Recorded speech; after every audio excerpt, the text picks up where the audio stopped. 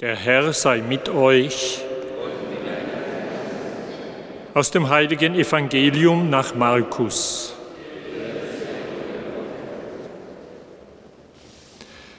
Jesus sprach zu seinen Jüngern: In jenen Tagen nach der großen Not wird sich die Sonne verfinstern und der Mond wird nicht mehr scheinen. Die Sterne werden vom Himmel fallen und die Kräfte des Himmels werden erschüttert werden. Dann wird man den Menschensohn mit großer Macht und Herrlichkeit auf den Wolken kommen sehen. Und er wird die Engel aussenden und die von ihm Auserwählten aus allen 4 Windrichtungen zusammenführen, vom Ende der Erde bis zum Ende des Himmels. Lernt etwas aus dem Vergleich mit dem Feigenbaum. Sobald seine Zweige saftig werden und Blätter treiben, wisst ihr, dass der Sommer nahe ist. Genauso sollt ihr erkennen, wenn ihr all das geschehen seht, dass das Ende vor der Türe steht. Amen, ich sage euch, diese Generation wird nicht vergehen, bis das alles eintrifft. Himmel und Erde werden vergehen, aber meine Worte werden nicht vergehen. Doch jenen Tag und jene Stunde kennt niemand, auch nicht die Engel im Himmel, nicht einmal der Sohn, sondern nur der Vater. Evangelium unseres Herrn Jesus Christus.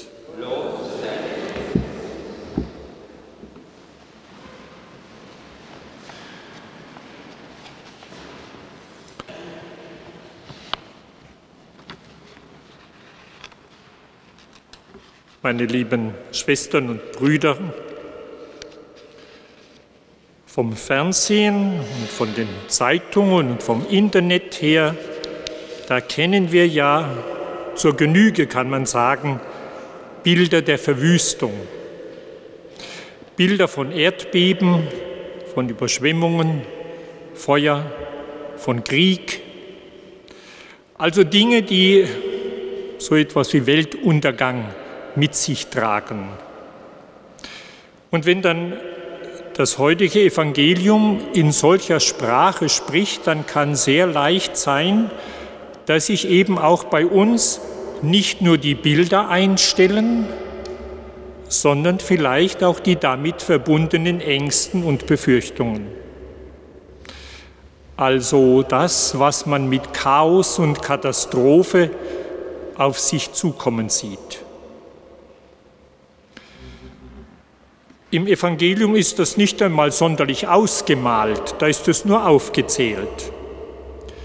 Aber man merkt dann, was da gesagt wird, das heißt, was da bisher oben war, das liegt zuunterst und umgekehrt. Nichts hat mehr seine Ordnung. Sonne und Mond, die bisher den Wechsel von Tag und Nacht und die Zeiten des Jahres bestimmt haben, die sind auf einmal außer Funktion. Der biblische Schreiber will nicht sagen, will damit sagen, die bisherige Ordnung gilt dann nicht mehr. Die bisherige Zeit ist zu Ende. Es beginnt eine neue Zeit und wohl auch eine neue Ordnung. Und dann schauen wir genau hin und sagen, was ist denn bei diesem Neuen nun sozusagen der Mittelpunkt, das Schwergewicht? Und wir merken, das Neue, das diese Zeit dann prägt, das ist der Menschensohn. Da heißt es, er wird kommen auf den Wolken des Himmels. Das heißt, er kommt nicht hier aus der Erde. Das ist ein Bild für etwas, dass einer aus der Ewigkeit, aus dem Jenseits kommt, von Gott. Er wird kommen in Vollmacht. Da gibt es nichts, was ihm widerstehen kann. Er wird die zu ihm gehören, zusammenrufen von den Enden der Erde. Eine Gemeinschaft schaffen derer, die zu ihm halten. Sein Wille wird nun gelten in der ganzen Schöpfung. Das ist eigentlich nicht eine Zurschaustellung dessen, der da demonstrieren will, wer er ist. Nein, eigentlich ist die Person des Menschensohn damit so erwähnt, ohne ganz herausgestellt zu werden. Was geschieht und was der Menschensohn das da bewirkt, das ist auf die Menschen ausgerichtet. Sie werden zusammengeführt zu diesem erhöhten Herrn, der die Macht hat. Die Darstellung ist also nicht einfach beängstigend, sondern wenn wir genau hinschauen, hat sie durchaus positive Zeichen. Beim wiederholten Lesen kann man das sehr gut merken. Da wird eine Zukunft dargestellt. Über die Zukunft selbst berichtet das Evangelium nicht viel. Sie liegt einfach vor uns, sozusagen noch im Dunkeln. Nur das eine lässt sich aus dem Bild sagen: Es ist eine Zukunft Gottes. Er herrscht dann. Er hält dann die Zeit und die Geschicke der Erde in der Hand. Für die damaligen Menschen wie auch für die heutigen heißt diese Botschaft zunächst einmal: Es ist nicht der Beginn einer Zeit der Angst oder des Schreckens.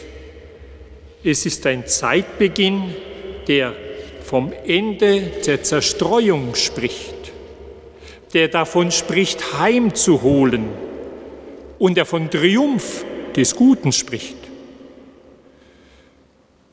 Und bei all diesem heißt es, es ist die Gemeinschaft mit Jesus Christus. Also bei aller Zurückhaltung des Evangelisten über die Zukunft lässt sich doch erahnen, dass dieses Evangelium in die Zeit hineinragt, eben in die Zukunft Gottes. Er hält dann die Zeit und die Geschicke und die Geschichte in der Hand. Und von dieser Zeit wird dann gesagt, sie wird sicher kommen. Himmel und Erde werden vergehen, aber meine Worte, über diese Zeit gesprochen, die werden nicht vergehen. Und auch die Frage, die uns dann vielleicht bedrängt, ja, wann ist das denn? Die bleibt eigentlich unbeantwortet. Das ist ein vages Bild vom Feigenbaum. Ihr merkt, schaut euch um. Wenn er zu treiben anfängt, dann merkt man, dass der Sommer nahe ist. Aber damit wissen wir auch nichts Genaues. Also sagt man, was bleibt dann für uns als Ergebnis für hier und heute?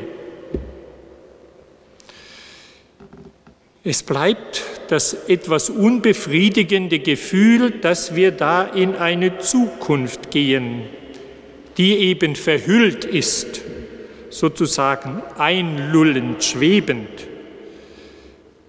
nicht unbedingt Drohung von Unglück, aber mit einem Wandel verbunden, vor dem wir uns fürchten. Und wir werden wohl selten daran denken, dass wir eigentlich jeden Tag im Vaterunser darum beten, dein Reich komme.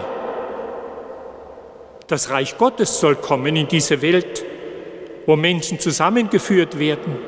Das Reich Gottes soll kommen in diese Welt, wo das Gute siegt. Das Reich Gottes soll kommen in diese Welt, wo wir auf eine Zukunft mit Gott hinleben.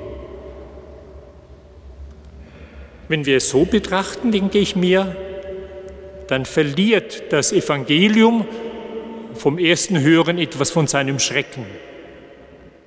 Dann müssten wir sagen, das ist doch eine Zukunftsvision für uns, eine trostvolle Vision, eine Vision, die uns Heimat bietet, er wird uns heimholen, eine Vision, die uns Zusammenhalt bietet, er wird uns zur Einheit führen, eine Vision, die uns sagt, dann bist du mit Gott in Jesus Christus verbunden, glücklich und beheimatet.